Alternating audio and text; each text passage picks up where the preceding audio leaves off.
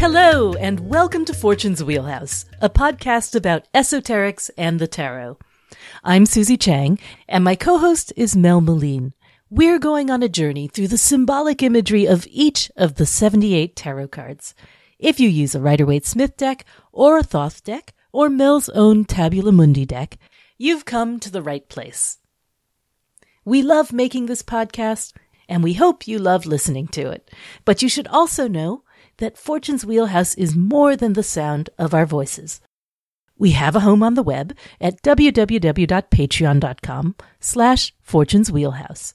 Come and visit us there so you can experience the other part of this conversation, where we provide hundreds of written articles and explanations for even the most obscure concepts you'll hear on the show. If you sign up to be our patron at even the $1 level, you'll instantly gain access to all that information. As you know, each week we have at least one giveaway. Last week we had 4, thanks to Harahel the Library Angel, who, as I'm sure you recall, is associated with the 7 of Discs or Pentacles. Our 4 winners are Amanda, Sarah, Michael, and Marina. Congratulations to you all. May each of you receive the book you need most right now. For this week's giveaway, our winner will receive a little something from each of us. And when I say little, I mean little. The 8 of Pentacles or Discs is associated with Virgo, the sign of small things. And it's a commonly known fact that Virgos like to put things away. Most Virgos anyway, I'm speaking generally here. Boxes within boxes, bags within bags, everything in its place. Anyway, one lucky listener this week will receive a mini deck from Mel and a mini case to house the mini deck from me. You can sign up as a patron and find out more about the drawing at www.patreon.com/fortuneswheelhouse. If you're on Facebook, you can also connect with other listeners at Fortune's Wheelhouse Academy. That's the officially unofficial Fortune's Wheelhouse group where even now hundreds of listeners like you are sharing their love of esoteric tarot. You too could be one of them. Remember, you can always check in with me and Mel at our individual websites. I'm at www.tsusanchang.com. That's T as in tarot, susanchang.com, which is where you can check out my blog posts, my online class, my book, and lots more. My Etsy shop is at www.etsy.com/shop/tarotista. Mel's blog is at www.tabulamundi.com, and you can order her products at tarotcart.com. And we each have newsletters where you can sign up to hear about anything new that's happening in our worlds. Finally, if you have a moment and you haven't done it yet, would you please leave us a review or rating on Apple Podcasts or iTunes? You can do it that way too. It's free, it's easy to do, and it really does help spread the word. Thanks for doing that and helping us out. And now, here's this week's episode.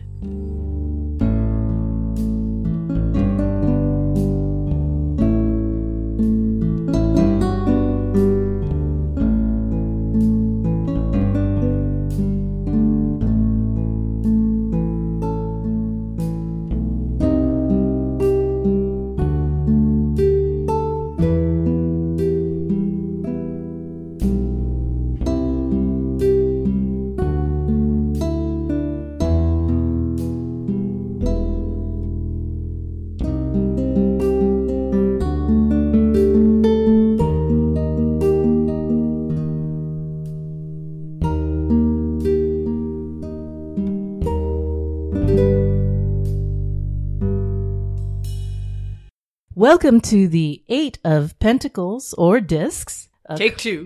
Take 2. Even though Mercury's no longer in retrograde, we lost our first 6 minutes of recording and we're starting over again. Let's see. I am partial to this card because it is the decan of my own natal sun at 3 degrees of Virgo. And Mel actually has Jupiter in this decan as well. 5 degrees. And as well as planets you've got planets. Outer planets in Virgo too. Yeah. And I've got Mercury in Virgo. So we're kind of all Virgo all the time when we're not being all Aquarius and Sagittarius all the time.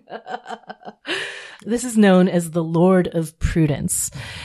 And that's a really interesting title because, we were talking about what the modern definition of prudence was. As being kind of careful and cautious and wise, discerning. That sort of attitude of being a little nervous and restrained about things and not jumping into them. And that's kind of a leftover from the ancient idea of prudence, which was actually one of the 4 cardinal virtues, which I think we've talked about in the major arcana probably, and maybe even at the beginning of the discs series. The 4 cardinal virtues, which you find in the major arcana, are temperance, justice, and fortitude or strength, which of course is the strength or lust card. And then the 4th one is prudence. And, the question is always, where is the prudence card in the major arcana? And we tend to locate it in the world or universe card. You know what's cool about that too is in the Thoth version of the universe card, and even hinted at in the other, like the Rider-Waite version of the universe card, the universe maiden is seen with a serpent or a spiral force. Yeah. And I have an older, I should go get it and see what the name of it is. Hold on. The deck. And it has a prudence card in it, and it has a woman stepping on a serpent. Oh, yes. See this? It's got a prudence card, and the woman is kind of picking up her skirts and to step on this snake, and she's carrying a caduceus of Mercury. She sure is. That's kind of cool. Yeah. So this is the Atea Tarot. And is it? So it reminds me of the universe card because in the Thoth card, she's with a serpent. And even in Rider-Waite Smith, there's that, cloth around her that kind of has that suggestion of a serpentine spiral form. Yeah, there's definitely something about prudence and the serpent and the approach to the serpent, the sort of attitude towards the serpent.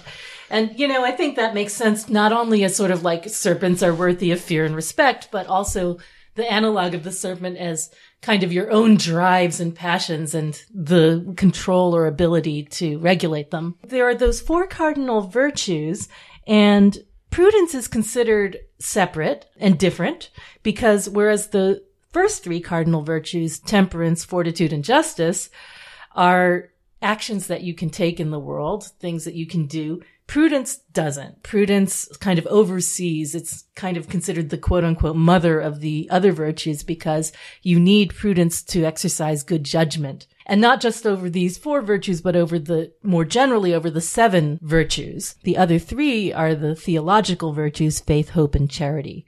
So prudence is that discernment that allows you to make best use of the others. So I always think that this card, the Lord of Prudence, despite looking kind of, very straightforward on the surface of it, has a whole lot more going on. Speaking of prudence and the world or universe card, we always try at the beginning of a sign to talk about its connection to the elemental major, the world or universe card in this case, which we use both to represent Saturn and to represent elemental Earth.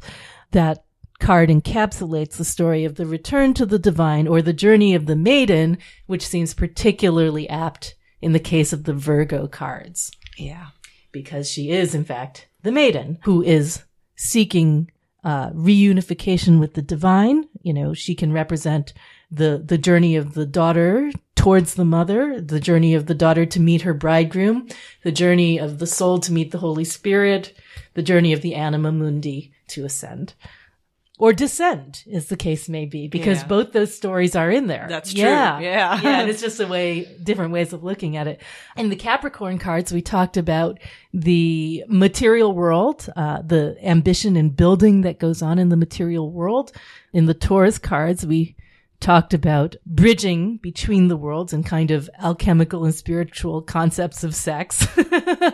And then in the Virgo cards, we talk about leaving all of that behind and what legacies we pass on as we leave this world, as we die, as we complete our missions and our purposes on Earth. And that is why in the sort of sequence of minors that we've done, the Virgo cards come last, although they're not last in the astrological year or anything. They are last in the sequence of minor if you go from fire to water to air to earth. They kind of could be considered last in in the northern hemisphere of the harvest, the harvest sequence. For sure. And also, like, if you look at an astrological wheel, it's the sixth house. It's the end of it's the death of the self, after its sort of culmination in Leo, before you meet the other in Libra and go through that side, the public face or the outward facing half of the wheel.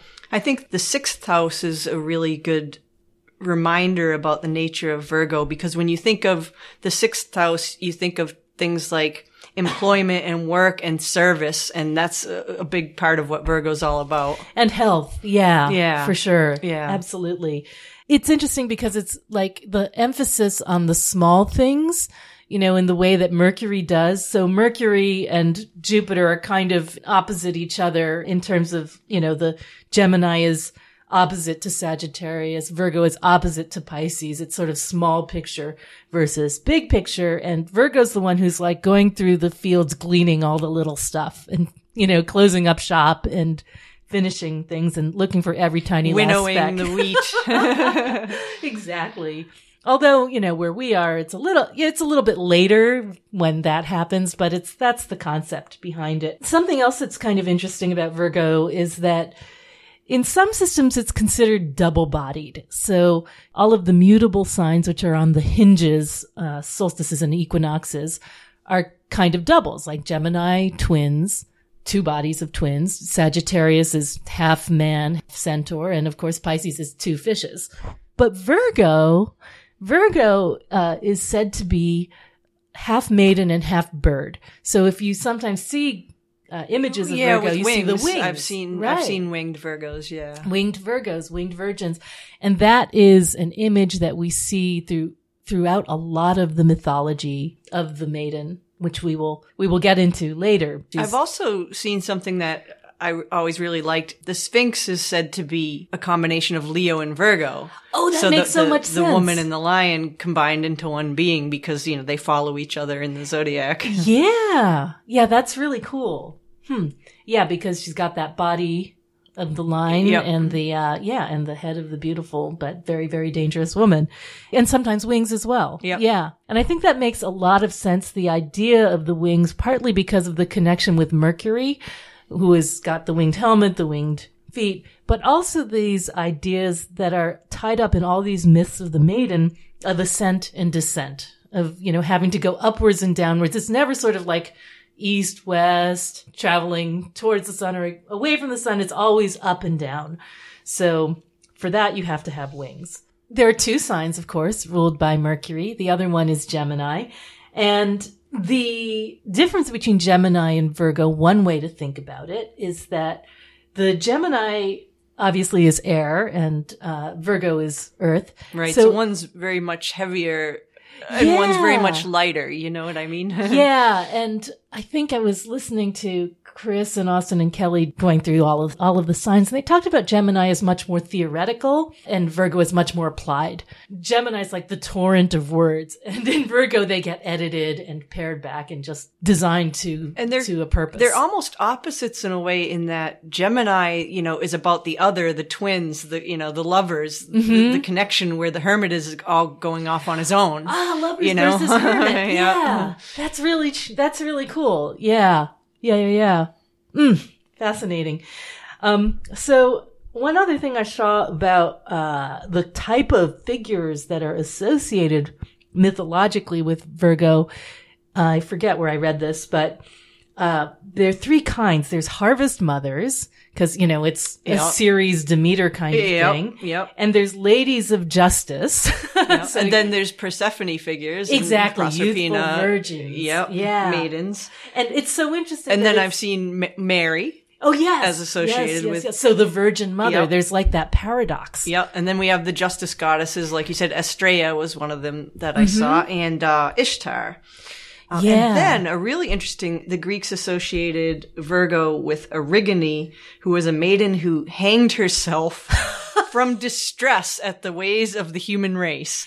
And Yeah. having some Virgo and knowing some Virgos and how particular they are and how easily they get frustrated with how not particular others are. That's I right. can see that. I can see that. Yeah. Yeah. There's something that Austin says in 36 Faces when I first read it. Cause of course you go and you look up your sun sign first thing and it says, that people are constantly violating the subtle rules that these natives comprehend. Yeah. And my secret to coping in this world is that I severely underestimate people always, I never expect anything. So you won't be disappointed. I'm never disappointed.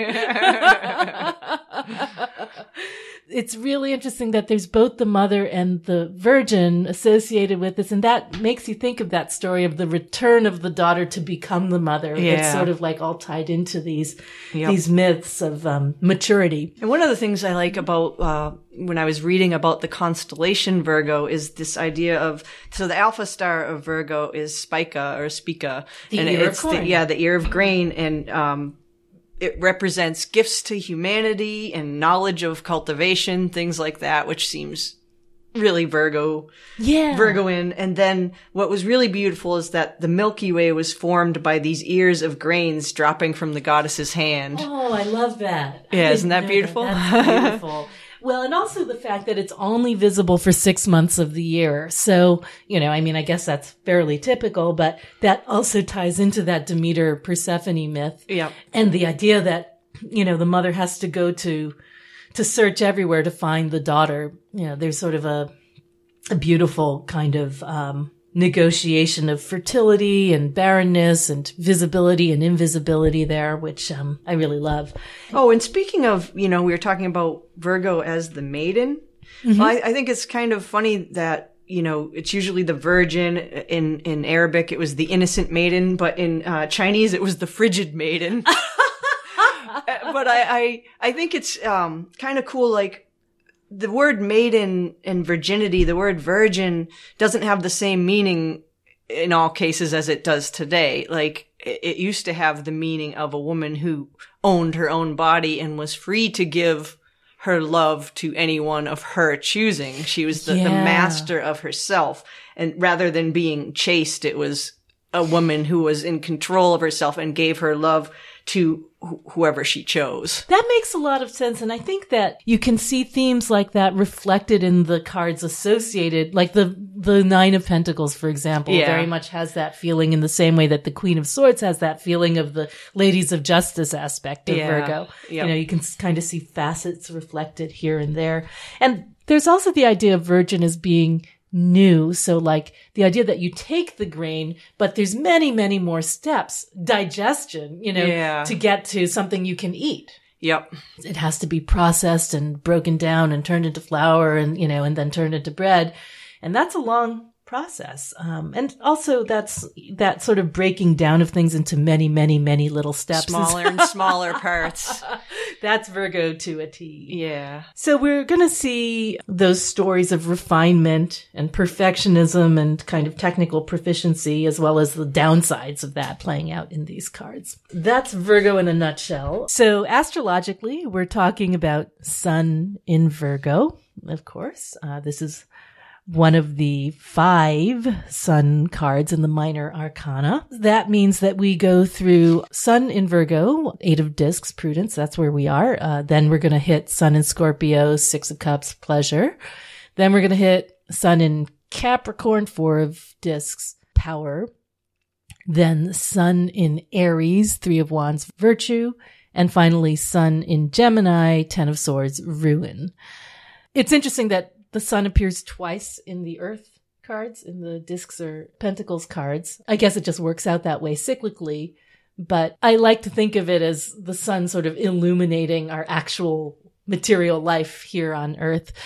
And those are really, prudence, pleasure, power, virtue are all really positive, and then you have ruin. But these are sides of kingship, solar kingship in a way. Yeah. Which makes sense. The sun is the center of all the other planetary influences. These seem to be like qualities you find in good rulership and wise kings, except for ruin, where we have the tyranny of the forceful ruler. the sun itself has many qualities, I guess, that we think of as not just having to do with rulership, but also harmony, beauty, of course. Teferet. Yeah, the idea that there's a rightness to the balance between as above and so below that is hedonic, that gives us pleasure, as we see in the Six of Cups. And that to live right, as in the virtue card in Three of Wands, makes everything else go smoothly. The time of year, as we mentioned, is, so this is 0 to 9 degrees of Virgo, is August 21st-ish to August 30th-ish. And it's a really beautiful time of year, but I always feel like I've always sad. A little sad. Me too. Yeah. It's like the shadows are getting longer. Yeah, you know? Those glorious summer days that seem to go on and on and on, and the sun doesn't set till like 9 o'clock at night, and suddenly you notice the days are getting shorter, and you're like, uh-oh. Yeah, there's something about that time of year, and like Yeah. the heaviness of the foliage in the trees, it's like it's at its full growth, but it can't go on much longer. This is when the trees' limbs are bowed down and they're almost like, I can't take it, get the fruit off me, kind of a thing. And there's always been someone in my family who has to go back to school really soon. So that time of the year has a feeling... Get back to work, right? Yeah. It has a feeling of beauty, but also obligation. Yeah. And it's like, it's pleasurable, but you can never just sort of forget what you have to do. It's not vacation time anymore. You have to stop being the grasshopper and start being the ant. Yeah. No matter how beautiful the day is, you're still going to have to face that. It's a very, face your own mortality kind of sign. Yeah. It does feel like endings. And we'll get to that even more, I think, in the 10, because that's right when the balance of the days shifts. Yep. And there's all kinds of themes of death that come up in that, which is kind of cool. So we're starting to head in there. I have a quote here about the subtle virtues of this decan: modesty, patience, and diligence. And I have no idea where I got that from. It's probably either Austin or... Well, it fits. Yeah, and I think it particularly fits this card. After all of those striving cards of Leo, the 5, 6, and 7 of Wands, which are very much about the shining light of the individual. Here it's like, forget about me. Here's the thing I'm working on. Yeah. The major cards associated with this are the Sun as the Sun and the Hermit as Virgo. That's really interesting to me, because if you look at pretty much any rendition of those two cards, there's gonna be a lantern that the Hermit's carrying, and he's got the sun inside it, or something representing the sun. Yeah, there's a close connection between those cards. Yeah, and it's almost like, okay, the light is getting shorter, but I'm going to capture it in this vessel so I can take it safely through the underworld or through the night. Yeah, I think I've seen the Hermit described as the concealed light. So the concealed light, I think, may also be, if I'm not mistaken, one of the names for Keter, and which makes sense, Hermit, whose letter is Yod. Yeah. The tip of the Yod saying that it resides in Keter. That's really interesting. And also the idea that, the sun is associated with Resh, the head, and that connection to Keter, the crown, which sits on the head. This secret seed is that, the light of reason that illuminates the mind. So there's that connection between the two, and the Hermit is sort of the caretaker of that. I'm going to just look for a second to see that epithet of Gandalf. So we just looked up the great scene from, is it the second or the first? I should know this. I just finished reading them, but I always get confused. It's near the beginning. It's near the beginning, so it's early in the 6 chapters. They're going through the mines of Moria, which was a bad idea.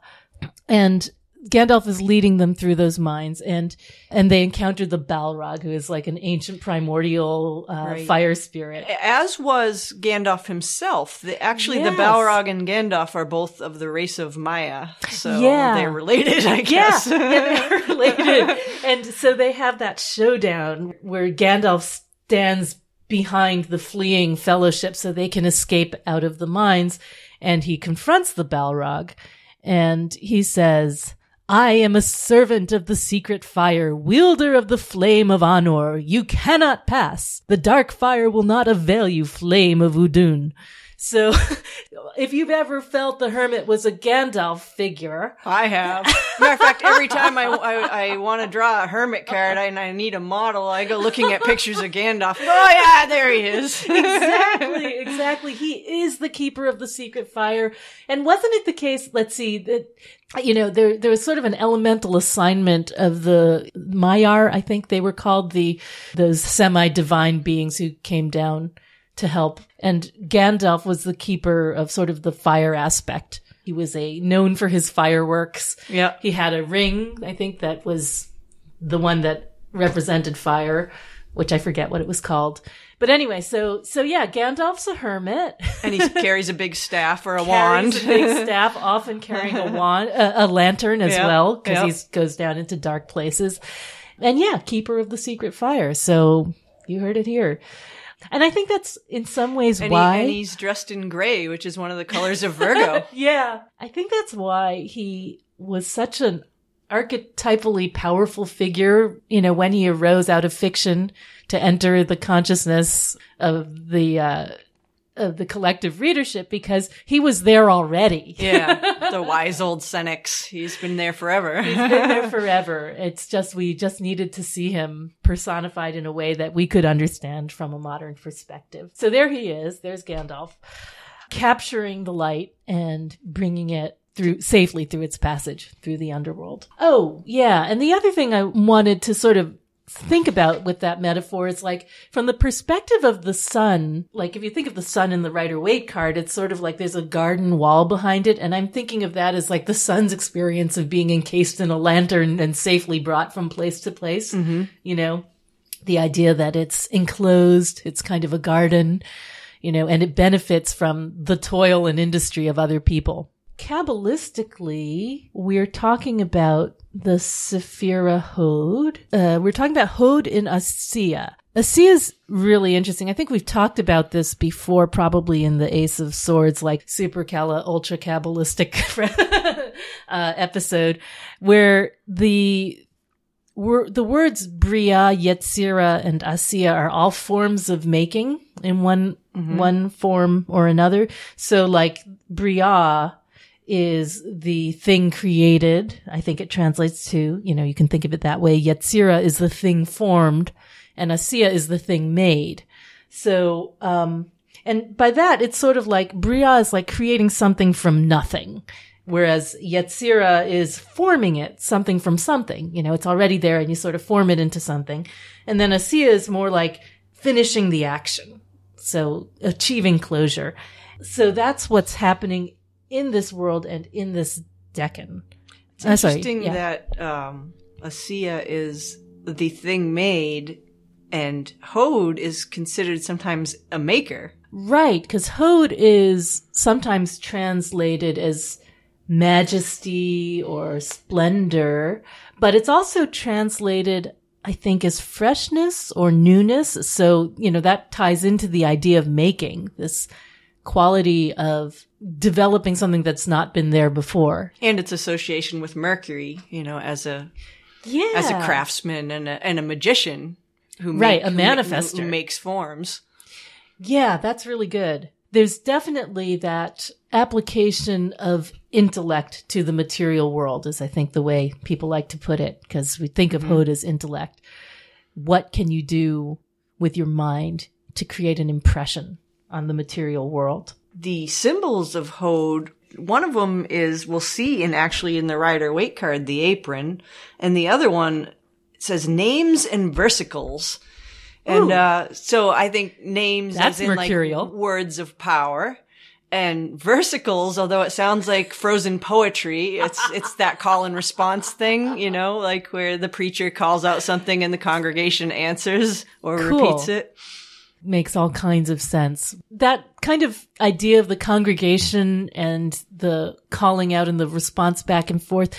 There is something in these cards of Virgo about the relationship between, you know, solitude and the community, right? Because there's always, even if you're working in solitude, you're doing it for the benefit of everybody. In service. In service. Yeah. That's right. So you're never alone because it's about you. You're alone because you can better do the work that serves. Right. Especially in this card, it kind of reminds me, I mean, is it a motto of the police force, which seems very martial, but aren't they supposed to serve and protect? Yes, that's and that makes me think of a very Virgoan thing, to serve and to protect, especially in this card. The virtue and vice of Hode.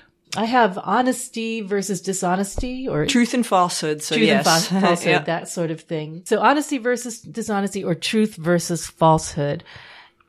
Truthfulness and yes, falsehood. Truthfulness versus falsehood. Yeah, because the hermit's job is to go seeking after the truth, no matter how hard it is to find. Yeah, and it speaks to that skill of Virgo, discernment. Right, to find the thing that is most hard to see and overlooked by everybody else. It's the little things. It's the little things. It's always the little things. And then I have something written down here that the illusion of Hode is order, which just kind of makes sense. So I guess there's that mistaking the categorization and the filing system for the truth itself. Oh, and that's funny that you said to serve and protect, because the archangel of Hode is Michael, who is the defender, right? Yep. So, like, he is the archangel of the police and the soldier. And in fact, I got Noah, my son, who is a fencer, a little archangel Michael tiny figurine to stick in his bag, because I figure that's the closest thing. If you're a fencer, you know, you're basically a soldier. Yeah.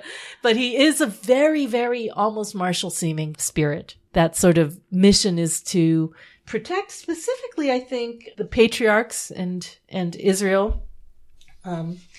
But he is one of those angels with swords. And then the archdemon of Hode is named Adramelech. You know, this is one of those things where you're Googling and you can barely find anything. But one reference I found to Adramelech is that he was the supervisor of Satan's wardrobe.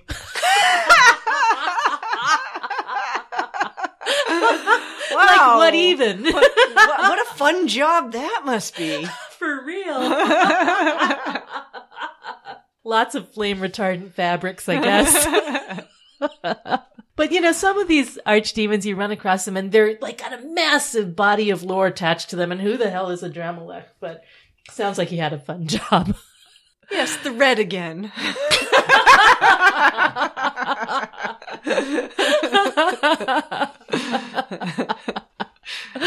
Oh, man. So, the Decan associations. We have Agrippa, the figure of a good maid, and a man casting seeds. That's pretty obvious. All right. These are really, especially this deck. I mean, all Virgo cards are sort of implicitly agricultural, but this deck in particular, more than any other. And that's meant to signify getting of wealth, ordering of diet, plowing, sowing, and peopling. Peopling. Does that mean what I think it does? I think it means what you think it does. Get to it now. Plowing. Oh, yeah. The Decan image from the Picatrix is really interesting. It's a young girl covered with an old woolen cloth, and in her hand is a pomegranate. So, like, literally every image in there is something that has to do with this. So there's the Virgin. Yep. And then there's the old woolen cloth. So sometimes it's translated as rags. And I was like, they're obviously looking at me because I dress in rags all the time. But, you know, this idea of like encasement, enclosure, the husk, the shell, the thing that is, the body is only a covering for the soul kind of a thing. And then the pomegranate, of course, is like, you know, Persephone, very much brings to mind that myth of. As well as the idea of fertility. Yeah. And it's the pomegranate. Feminine fertility in particular. there's that sort of connection in the pomegranate between sex and death, because in that story, she goes into the underworld to meet her bridegroom. She eats the pomegranate, which is like having sex, basically. And that's what causes her to have to stay in the underworld, in the world of the dead. So that's why I never eat at funerals. Really? Really? Interesting. You know how there's always food. There's I always never food, touch yeah. it. Really? That's really interesting. Yeah.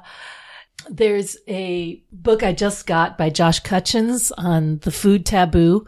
So like, you know, you go to fairyland, you don't eat the food kind of a thing. You see a space alien, don't eat their food.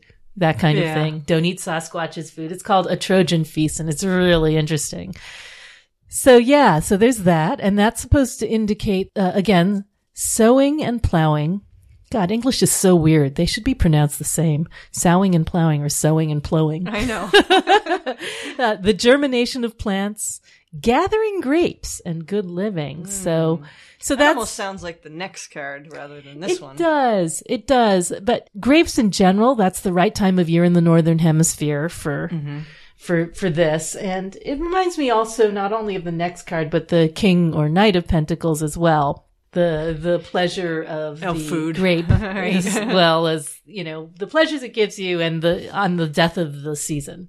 Yeah. And I think there's something in that King or Knight of Pentacles or discs that has to do with, you know, not just the enjoying the harvest, but the managing of it. You know, there's a monetary aspect to it as well. Yeah.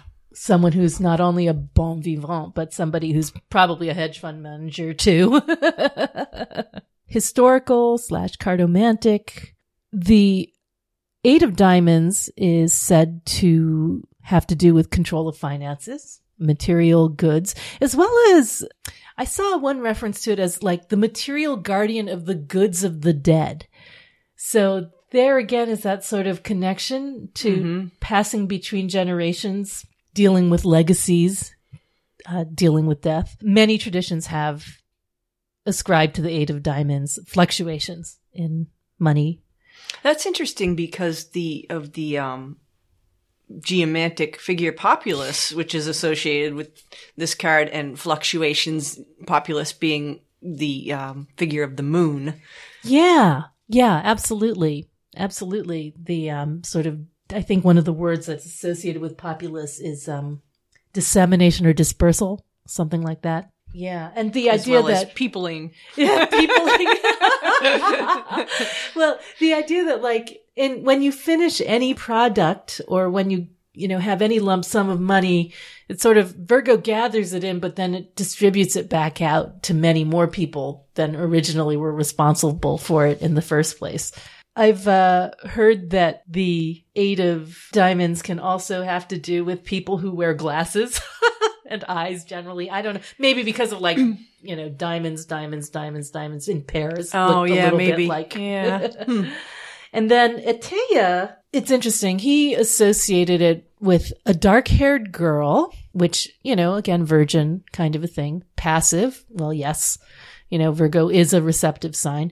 And then Grande Nuit, which means the big night, which is a little strange. Sounds like the universe. Yeah. The great one of the night of time. Doesn't it? And also the idea that it's sort of like associated with that sunset hour, Virgo is. But it's a little bit odd. I'm not sure what he had in mind. The reversal is siphoning, as in like siphoning off the goods, the money, or the, whatever it is, avarice and usury. So that orientation towards Mercury as the thief. Mercury as the thief. Exactly. It's sort of like I'm in charge of all the monies, and also I can be a grifter too. Yep. Because I'm in the position to do that opportunistically. All right. So let's go on to Rider-Waite-Smith, the Eight of Discs, one of the calmer looking cards in the sequence of minor arcana. Interestingly enough, the sort of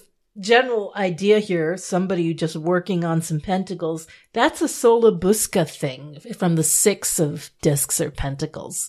They have a very, not graphically similar image, like he's facing a different way and stuff, but that's what he's doing. He's making discs. So this is something that Pamela Coleman Smith did a lot. She would like take the general idea like she did with the 10 of Swords and turned it into the 10 of Wands. Took the idea and then represented it in her own, and I would say very effective and powerful way. We also talked in the 3 of Pentacles about the sort of apprentice-artisan relationship between those two cards. Yeah. And you could see it either way, that this is the apprentice who actually gets to go work on a commission in the 3, or you could say that the 3 is where he's learning his job and here is where he's perfecting it. One thing that's kind of really interesting to consider, especially since you mentioned Kabbalistic weapon of the apron, I think. So he's got that. He's wearing the apron. I think the only card I can think of where somebody's wearing protective, apron type thing like that. And this is interesting because it's a super Masonic card in that way. Yeah. So not only does it show the apprentice wearing the apron, but he's working with the hammer and chisel, and all of these things have Masonic particular meanings. Although the apron of the Freemason is famously lambskin, so it's usually white, pure white. But unless he's a black sheep. I guess so. But there's definitely something about that service to the craft and service to the community that is represented by the apron, I think. Just symbolically, it seems to have the meaning of both work and of protection at the same time. Yeah. And it's said that the apron conceals the splendor or glory of the magician. So again, that speaks to that concealed light, that secret fire aspect. Yeah, that makes a lot of sense. And I like to think of his sort of downward gaze like that as similar to the hermit's downward gaze. I think of that lantern as like a shop light or a task light or a Luxo lamp, where you sort of focus it in on the thing you're working on so you can really, really see it. And his gaze is downward in the same way that the hermit's gaze is downward because he's focusing so hard on what he's doing. So he's wielding that hammer and chisel on that pentacle there. So it kind of speaks to me of that idea of attention to detail in small things, but also the meaning of the hammer and chisel Masonically that kind of jumped out was that the hammer is the active, persistent powers of the intellect that the adept uses in his search for truth. And again, there's that truth-falsehood thing, discernment, intellect, hode. And then the chisel, again, it said it was called a ray of the intellect. And then when I was looking up stuff on the hammer, I found something really interesting in the symbols book. So I guess in Lithuania, there's some cult that worships a giant hammer. And the mythology around this giant hammer is that the sun was imprisoned in a tower by a king, and this giant hammer was used to bust apart the tower to release the sun from its imprisonment. But that kind of jumped out at me because of the idea of the sun in this card and the idea of the concealed light. Yeah, and that sort of reminds me a little bit of the Thor myth as well, with Mjolnir, the hammer, as, the creator of lightning when he swings it around. So there's this... And the tower, the Hode is exactly the path of the tower between Hode and Netzach. I hadn't even thought of that, and I was thinking about that theme of the tower sort of kind of showing up in these cards a little bit. The idea, like if you look at the town in the background of this it's got card, a big tower. Yeah, but also you can think of that as Malkut, and you can sort of think of the guy as residing in Hode, and with Malkut sort of off in the distance beyond there. The connection between him and Malkut is going to be the Judgment or Eon card, but the other connection going in the other way, across to Netzach is going to be the Tower card. So, there is sort of an implication maybe there. Yeah, and the Tower card would be more associated with the Three of Discs, which we were talking about, the relationship between the apprentice and the master mason. I kind of think of this card as the apprentice card because of the idea that the apprentice is applying this like humility and service and self-discipline, and that all seems very Virgo and way more than Capricorn, which doesn't seem that it has the it's same definitely type getting of, paid. Yeah, exactly. Well, I hadn't even thought about this before, but that's really cool about the hammer and the chisel, what he's doing, because, you know, if you read the Sefer Yetzirah, when they talk about the 32 paths in the very first line, they talk about God engraving those paths, right? And that's the action of the hammer and chisel. And the important thing about that, I don't remember exactly what the word is for engrave in Hebrew, but the important concept it's trying to come across is that you have to remove a little bit of material. So, you know, the divine suffuses everything. It's as big as it can be, and it has to remove a little bit of itself to make room for the creation. Mm-hmm. So to me, there's sort of a secret understanding of what you have to do to create, to remove yourself a little bit, to suspend your individuality a little bit. Michelangelo and the statue, you know. He said the statue was already in the stone. You're freeing He was it. just removing the extra stone around it. Right. With his chisel.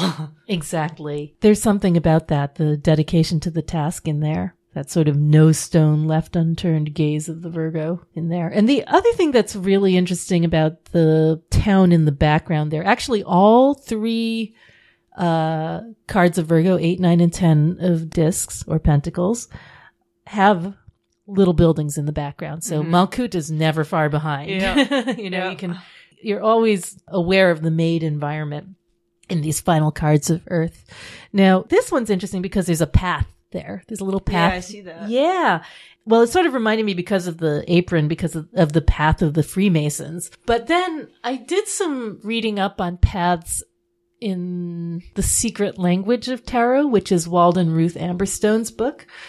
And they talk about paths as representing, iconically, representing self-refinement and improvement, that sort of urge to make something better of yourself, which is implicit in pretty much any secret society or ceremonial organization.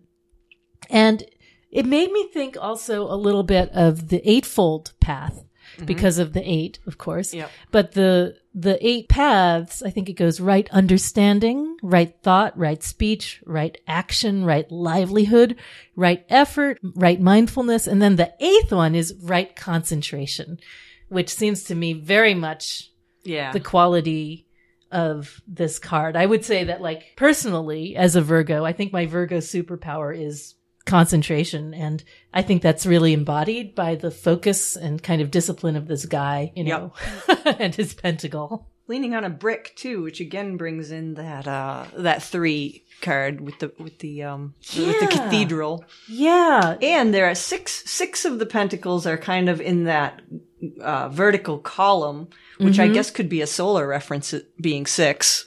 You know, 6 hanging vertically and the rest horizontally. It could be. Waite says something about an artist in stone at his work, which he exhibits in the form of trophies, which is not a very Virgo thing to do. You know, trophies? Trophies, yeah.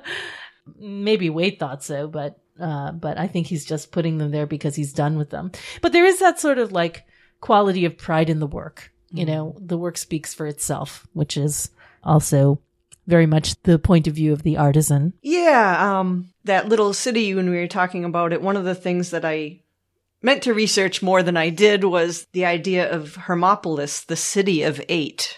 Which is really cool because, of course, 8 is the number of Hermes. Yep. And Hermopolis is the city of Hermes. And that was a city in ancient Egypt, which was the center of the cult of Thoth. It was called the City of 8 because... or 8 Town. 8 Town. I love that. Octopolis. Hermopolis. It was called 8 Town in Egyptian, I guess, because the 8 primordial deities were worshipped there. They were 4 pairs, male and female. Right, which again seems very hermaphroditic for Hermes. Right. Just another wormhole. Yes, exactly. If we had the time, yeah, we'd be there. All right, shall we have a look at Thoth? Sure. The secret seed has sprouted. Yeah, and you know what? I was thinking about this. I looked through the disc cards yesterday. It's the only disc card that's like organic, you know, something living. Yep. All the others are like coins or something clearly man-made or metal. Whenever I see this card, I always think of the story of Jack and the Beanstalk, because it just looks like this giant stalk sprouting up to heaven. And isn't that where he gets the goose that lays the golden eggs? I think so. So that's kind of solar, right? Yeah. Yeah, those are interesting leaves. They look kind of like dandelion leaves or something, although the tree trunk itself reminds me a bit of a grapevine, actually. Yep, it does kind of. Or even a tomato plant. Yeah, and I think it's interesting that she made the choice to represent this one as a tree because of the agricultural connections of Virgo.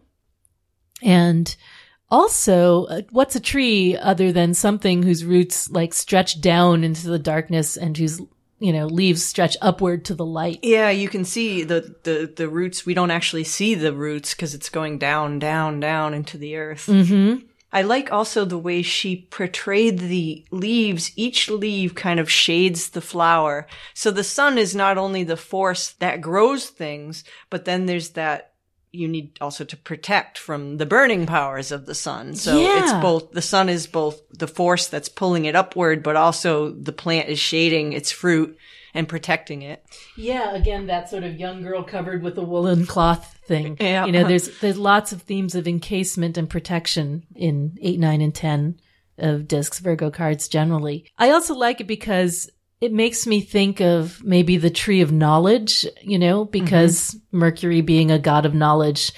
The suns themselves in there, they are interesting. They've got these sort of whirling disc partitioned into 5 structure. Yeah. It seems Venusian to me. Yeah, 5, I mean... Well, you could look at 5 as the maiden connection, because isn't that the number of the letter Hey? 5, the star, which is a maiden. I don't know, I'm reaching here. Well, sure, and also the apple of Eve. There's something about it that feels... Yeah, I thought so. I just had to go look. So notice how the each of the 8 flowers has both 5 petals and then 5 like stamens in the center. Uh-huh. So I was thinking, well, 5 and 5, that's 10 Malkut. But then if there's 8 of them, that's 80, and that's the tower. Oh, yeah. The letter Pei. So that's what I was just... That's interesting. So Yeah. I was like, okay. Huh. It is a tower of a beanstalk there. Yeah, I definitely feel like there's something about that having the patience to wait for things to ripen. Mm-hmm. In there's, with a little sun in each of these. Well, that makes sense because, what Crowley says about the card is it's the strength in doing nothing at all. Yeah. You're waiting for something to ripen or to build interest. Right. Sometimes so the best thing you can do if you're investing is to, do it and then nothing. Right. Just wait. Time itself is money. I think that's something that might be behind this card. Time is money, that idea. Of course, because he said of the sun in Virgo having to do with the virgin earth awaiting the phallic plow. Of course he did. Peopling. Go forth and people. Well, he talks about the geomantic figure populace, which we touched on a little bit. Mm-hmm. And that's right from the Golden Dawn description. So the Golden Dawn description basically says that the roses, there'll be 8 of them arranged in the figure populace. And the interesting thing was it said there will be 4 white roses with no rosebuds, but only leaves. And then on 4 of the upper ones, there'll be buds too. Yeah. So I guess that's speaking about, the potential for growth. Yeah. And that actually makes more sense to me now that I think about it, because the rose, of course, is a 5-petaled, 5-structured blossom, just like these much more abstract space blossoms. So the divinatory meaning of populace, I've seen it represented as the interest of the common people, like the common good. The people is what it means, yeah. And I think John Michael Greer described it as the stability of inertia, which, again, That idea that some things do better when you leave them alone. Yeah, if a seed's trying to sprout, you don't want to go digging it up to look at it. It's at a tender stage. Yeah, and we talked a little bit about the connection of Populus with the moon, the waxing and waning, the fluctuations, but also the hermit has his own connection to the moon, right? 9 and 18. Yep. Kind of a secret connection. And Virgo and Pisces axis. The exactly. moon being the Pisces card. And yeah, there's definitely something about, the sun and moon as opposite equal bodies, and also the sun and moon as represented in that sort of 6th house sunrise sunset thing going on here. When I think of the Virgo Pisces axis too, I always think of the loaves and fishes myth. Yeah, right.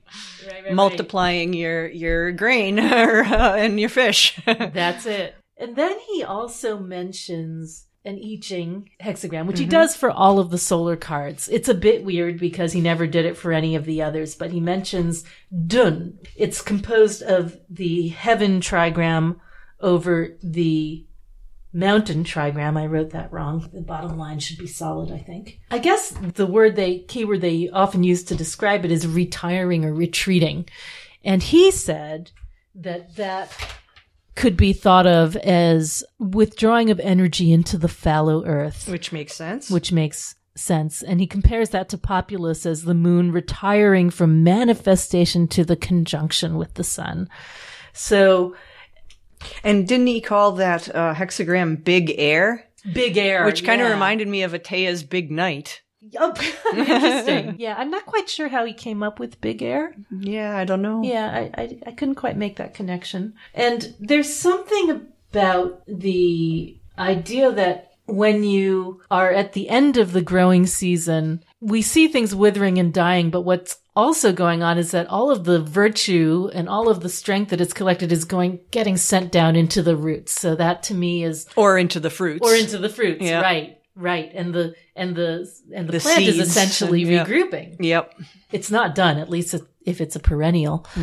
And one of the things I read in the Huang commentary on I Ching hexagram 33 is the sage confronts stillness and retreats. So again, that sort of conserving strength through regrouping. Like you recognize that stillness to me is like the turn of the seasons, the moment where there's a pause and you pull back because you cannot progress further and make anything good out of that. He said that Populus is an easygoing figure, which is at the same time stable.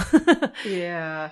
What did he say? He was affable on the surface, but nobody's fool. Yeah. He says in Queen Victoria's time, a man who is something in the city, like a bigwig, rolling up to town with Albert the Good, advertised by his watch chain and frock coat. So Albert, of course, was Victoria's husband, and he was known as Albert the Good. So, a solid gentleman, someone who's clearly decent. Prosperous. On the surface, he's very affable, but he is nobody's fool. So this is that sort of like shrewdness of Mercury hidden beneath the kind of King of Pentacles exterior. People who are very good with money, though they seem to just enjoy life on the surface. The banker with his 9 to 5. Yes, exactly. Exactly. And if you look at the Thoth card between the two majors, the Sun and the Hermit, this one's unlike the 7 of Discs, which we did last time. This one has a much more clear blend of the coloration from those two. The warm solar light and then the greens, grays, and plums from Virgo. And the same swirling quality that the sun has. You even see the main color of the card, that yellowish brown flecked white, maybe a little, not really, but maybe a little in the bottom of the stalk does look a little yellowish brown and white. Maybe the strongest part of the stalk there. Yeah, and that whole sort of like twining thing that it does, sort of, you can see that it spirals, the trunk spirals, it doesn't just go straight up. And that reminds me a little bit of the motion of the serpent. Sun, yeah. That's a solar spiral force that you see in the sun card. Yeah, very much so. Well, of course, Hermes is the sun's little buddy, but there's so much of that twining motion associated with Hermes as well because of the caduceus and the... Yeah. Yeah, snakes. at the top of the caduceus is the sun disk, the winged sun. So there's that relationship there. We'll probably talk about it more in the 10, but that caduceus is specifically has to do with his role as a traveler to the underworld more than anything above ground. It's like his pass, you know, it's his universal MetroCard. Him carrying the sun. It's his all access. Exactly.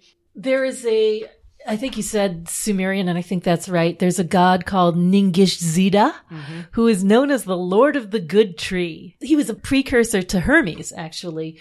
He was sort of in charge of vegetation and the underworld. So when you talk about that cycle of the energy going into the fruit and down into the earth, and then retreating and regrouping for the next season, he was the god who was in charge of that.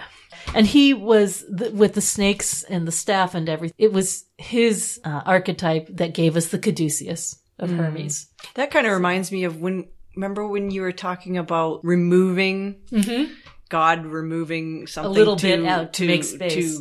Make space for the creation. That reminds me of another form of Mercury god, Ganesh, the remover of obstacles.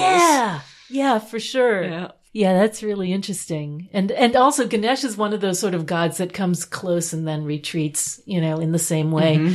You know, Lon's special Ganesha thing. Yeah, I love that. I love that. So Lon Milo Duquette has this wonderful Ganesha rite that he does where he visualizes Ganesha far, far off in space and then spiraling inward, and he sings Pop goes the weasel. Ganesha, Ganesha, Ganesha, Ganesha. Which I think is fantastic. Once you get that in your head, it doesn't want to leave either. That's it. Yeah. It's a pretty simple card. Yeah. Visually speaking. Both of the Rider-Waite and the Thoth cards, and yours too, have that sort of calming quality about them. They're very meditative, I find. Yep. Yeah. Stable. That's to me one of the big differences between the Gemini approach to the world and the, and the Virgo approach to the world. We just like, we like to have some silence as well as the speech. Yeah. All right. So tell us about the Tabula Mundi 8 of Discs. So, I love this. I have this hanging in my office because you gave it to me. I love it. We've got the Hermit's Lantern with the sun inside, so the two majors combined. If you look inside the lantern, at first glance it looks like the 6-pointed star, which would be, the sun and Tiferet, but if you look closer, it's actually the 12-pointed star directly from the sun card. Oh yeah, because there's it's the one's red in one. red and one's just like on the sun card. There's a red one and a white one, and they're intertwined. It's harder to see the white one because of the brightness of the light, but it's there. And then it's got the flame in the center for Yod, the flame of Yod for the hermit, and the 8 eggs in a nest. So those eggs are that yellowish brown flecked white color, which is totally appropriate for the color of an egg. So that's the color of this card. And I read somewhere that color Crowley referred to as activity on many levels. Pretty interesting for Virgo. And also a mystery of Mercury. I love the way you focused on the lantern in particular, because, if there's any one thing symbol I would take from that card, it probably would be the lantern. Even though in older Marseille versions, sometimes you see it as an hourglass, right? Yep. So, which is interesting because it's like Sun versus Saturn. Yeah, exactly. Of the hermit, yeah. Right? Yep. They are enemies. Keeper of the light. Yeah. That's a very particular kind of lantern, isn't it? I don't know what you call it. I don't know. Globe lantern? It's an outdoor lantern, obviously, because it's got that protective cage around it. I love how the protective cage kind of looks like the solar cross. Yeah. Yep. For Malkut. It's both putting light on those eggs and warming them. You've had chickens. I've had chickens. You know that the eggs take time, and if you're going to hatch them, they need to be kept warm and protected. Exactly. You get a really hot light bulb and just suspended over them. Yeah. Yep. Even when they're chicks, too, they still need that. Yeah. So one of the messages of this card is, sitting on things, like literally, and that they'll ripen in due time. Let your nest egg ripen. In their own good time, and guarding one's resources, and like Crowley said, the strength in doing nothing at all but waiting. And then there's also that idea of the lantern festival in India called Diwali, which is the lantern festival, and the lantern being a symbol of both light and life, which seems really appropriate for this card. Yeah. And it was associated with 4 gods: Lakshmi for wealth, Ganesha for ethics, Saraswati for learning, and Kubera for the treasury. Neat. All which seem really appropriate for the meanings of this card. Yeah. Can you talk about the crown in the center of the lantern? Oh yeah, that's more Beneath of the the yod. flame. It's more of the yod symbolism where the tip of the yod resides in Keter. So, and the inside lanterns, there actually is a little thing that looks like that. Right. That's so cool. That supports the wick or The whatever wick, it is. yeah, and so the fuel can be drawn up and. That's symbolically held in really place. Interesting, isn't it? It is. It's funny too. The eggs. I actually have eggs in the Rosetta card as well. The Rosetta card looks very much like the Thoth card in that it's got this big twisty stalk plant but instead of the 8 flowers, it has 8 nests, and each one has an egg in it. And then standing at the top is an owl shading the eggs with its wings. Right. So yeah, Virgo isn't just agriculture, but also animal husbandry as well. Yeah, absolutely. If you look at the lantern, if you can imagine the front staff of that cage is extended to the back, that does give you 8 partitions as well. Mm-hmm. Yeah, interesting. Yeah. So it does. What jumps out first is that red 6-pointed star. So that's the sun and Tiferet reference. So it's got the main color in the eggs, the yellowish brown flecked speckled white. And then the colors of Virgo, which are yellowish green, slate gray, green gray, and plum. And then the sun colors, which are all the oranges and golden yellows and rich amber and amber rayed red.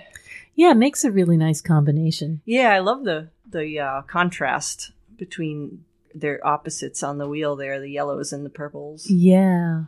And the greens and reds. What about, can you say something a little bit about the rings of light emanating from it on either side? I don't know what to say about it other than I just like the way it looks. It's a cool visual effect. Yeah, I like the way when you have light shining through a round glass like that, sometimes it sets off these orbs, and that's what those are. That's just cool. Orb effect. You actually see it on the Hermit if you look. See how it's reflecting that orb onto his robe? That's right. So this is the same lantern from the Hermit. Yeah, and an egg is a secret seed. Basically. Yeah, it's got you never know whether it's fertilized or not. And it's kind of like a solar symbol in itself. It's got the yellow yolk inside, but it's enclosed. It is like that concealed fire in a way. Yeah, and it really is. I mean, there's a reason the cosmic egg is a symbol of the universe. I was just listening to Austin and Gordon's talk about, the sky weather for the next 6 months. And Austin was talking about the heliopause, the sort of that moment out beyond the planets where the sun's rays, rather than traveling at millions of miles an hour, start slowing down as they meet the interstellar space. So it really is as if we're enclosed in a bubble, in a shell of sorts. That's the kind of egg symbology that for whatever reason we've always picked up on. Isn't there a riddle in Lord of the Rings when Bilbo... Yes. It's golden in the Hobbit, treasure kept inside. Yeah, and the answer is an egg. Yes. Yeah. Eggs. Yes.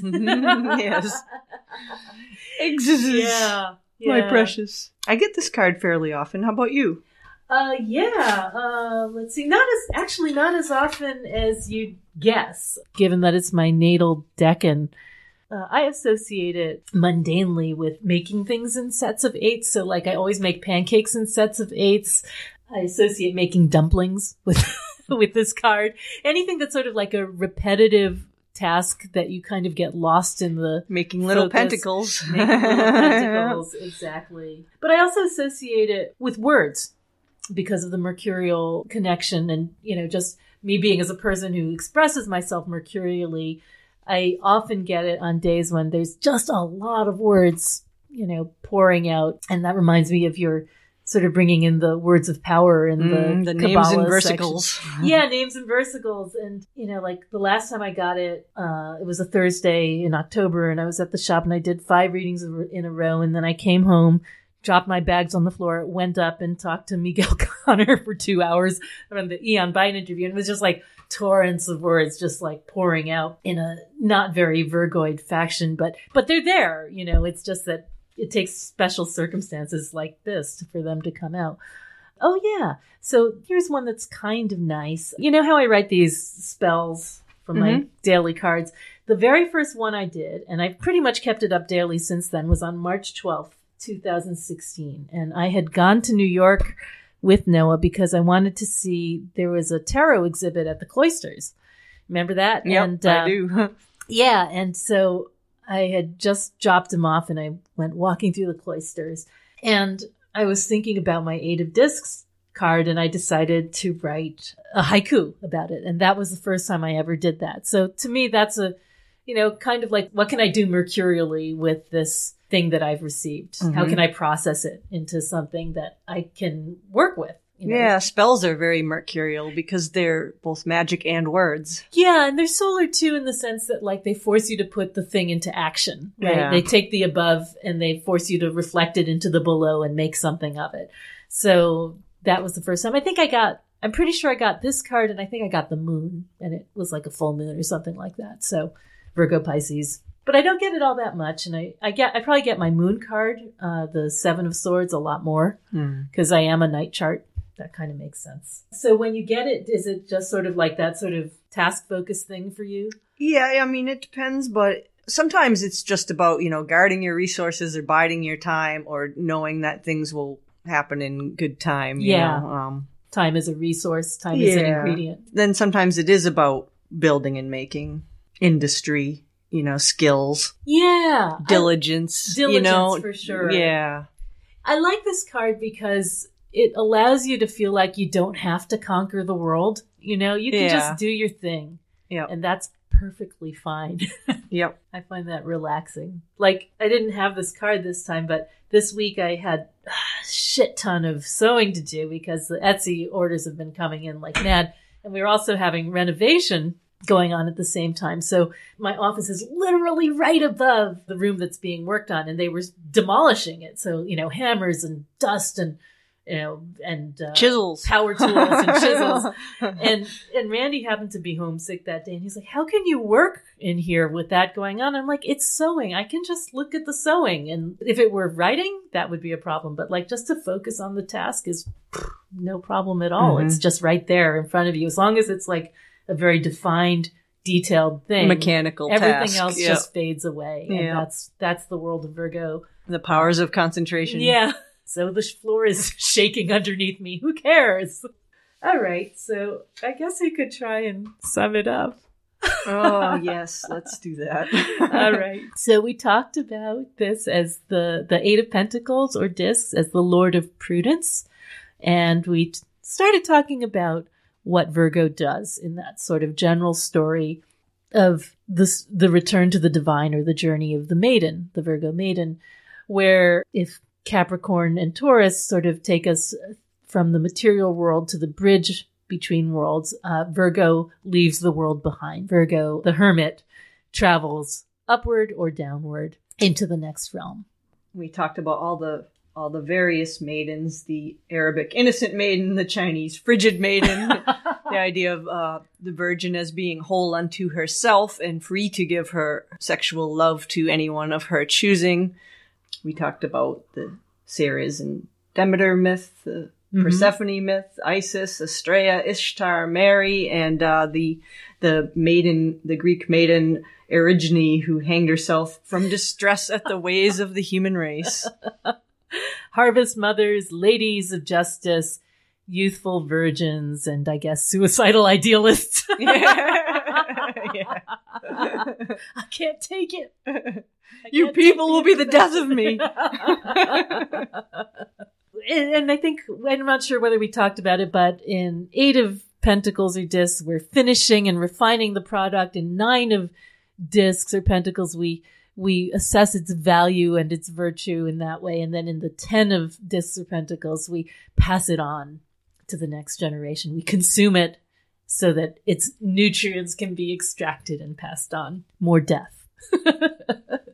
Oh, and speaking of death, we talked about Virgo generally as sort of like the death of the ego and individuality as we pass into the darker season of the year.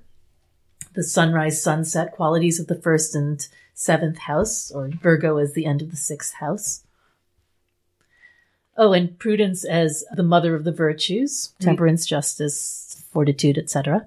And we talked about Spica, the ear of grain, and the Milky Way being formed by the grains dropped from the goddess's hand. We talked about the processing of the grain, the long digestion from the grain to the loaf, to the waste, the double-bodied form of the maiden and the bird.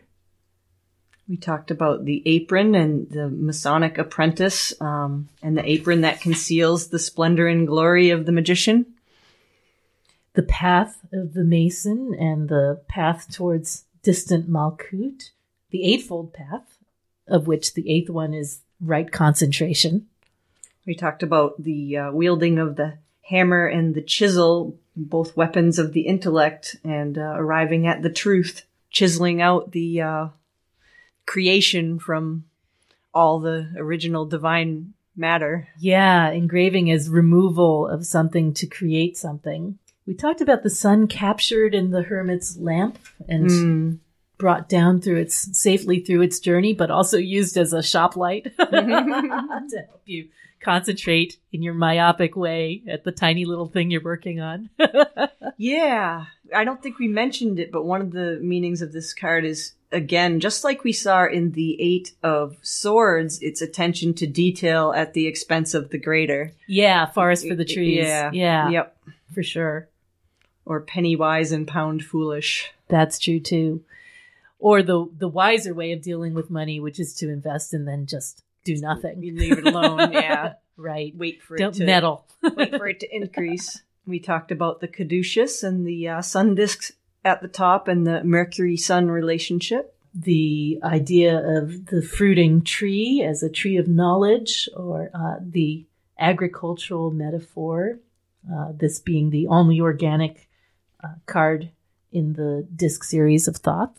We talked about the virgin earth awaiting the phallic plow and the verb peopling. Of course it is. The geomantic figure populace and the I Ching hexagram dun, or retiring, withdrawing. We talked about the festival of Diwali and the lantern as light and life. We talked about the Mercury as a maker of forms, the magician as a maker of forms. Oh, yes. And something we didn't mention, but which is also true of eights generally, is that corresponds to the fifth day of creation, where the animals in all their variety were created. Intelligence applied to material matters. Yes. And we talked about Hermopolis, the city of eight, or Eight Town. Eight Town. Love that. And we talked about Virgo in the sixth house of work, service, and health. Ningish Zeta, the lord of the good tree. Hermes as the psychopomp whose caduceus is his all-access pass to the underworld. We talked about the Archangel Michael and his protective, serve and protect qualities. Yes, and the archdemon Adramelech, the supervisor of Satan's wardrobe. I love that. Yeah. We talked about the virtue of truthfulness versus vice of falsehood. We talked about the riddle of the egg, the sun inside, the secret seed, the concealed light. And we talked about Jack and the Beanstalk. We sure did. And the goose that laid the golden egg. Prudence. Oh, and also the cards of the sun: prudence, pleasure, power, virtue, and ruin. God, what didn't we talk about? We just went on and on, didn't we? Yeah. Mercury. All right. I guess we probably better consider it done. Getting lost in the forest for the trees. Okay. Well, anyway, thank you for accompanying us in this beginning of our journey of ascent or descent through the cards of Virgo. And we will be back next time with the Lord of Gain, the 9 of Pentacles or Discs. See you then. And that's our show for today. You can find us, as always, at our online home, www.patreon.com/fortuneswheelhouse. But there are also a number of other places you can find me and Mel on the internet. All of Mel's books and decks can be found at www.tarotcart.com. So that's your first stop if you want to find anything related to the Rosetta Tarot or the Tabula Mundi Tarot. That's also where you'll find the adorable new pocket-sized decks, as well as signed and matted prints of her artwork. As for me, my book, Tarot Correspondences, Ancient Secrets for Everyday Readers. It's coming out from Llewellyn and is available for pre-order online at Amazon, Book Depository, and more. You can learn more about that at my website, www.tsusanchang.com. I also have a shop on Etsy where I sell the one and only trademarked Arcana case in lavish silks, brocades, and esoteric prints, as well as my Zodiac perfumes. Perfumes for the next month's sun signs are always on sale at the year's lowest price. All of that is at www.etsy.com/tarotista. And if you'd like your very own Fortune's Wheelhouse t-shirt or tote bag or mug, we have those too. You can find them at our Redbubble shop. The address for that is redbubble.com/people/wheelhouse93/shop. Go on, get yourself something. You know you deserve it. Happy shopping to all you heroes of the astral plane. We so appreciate your support.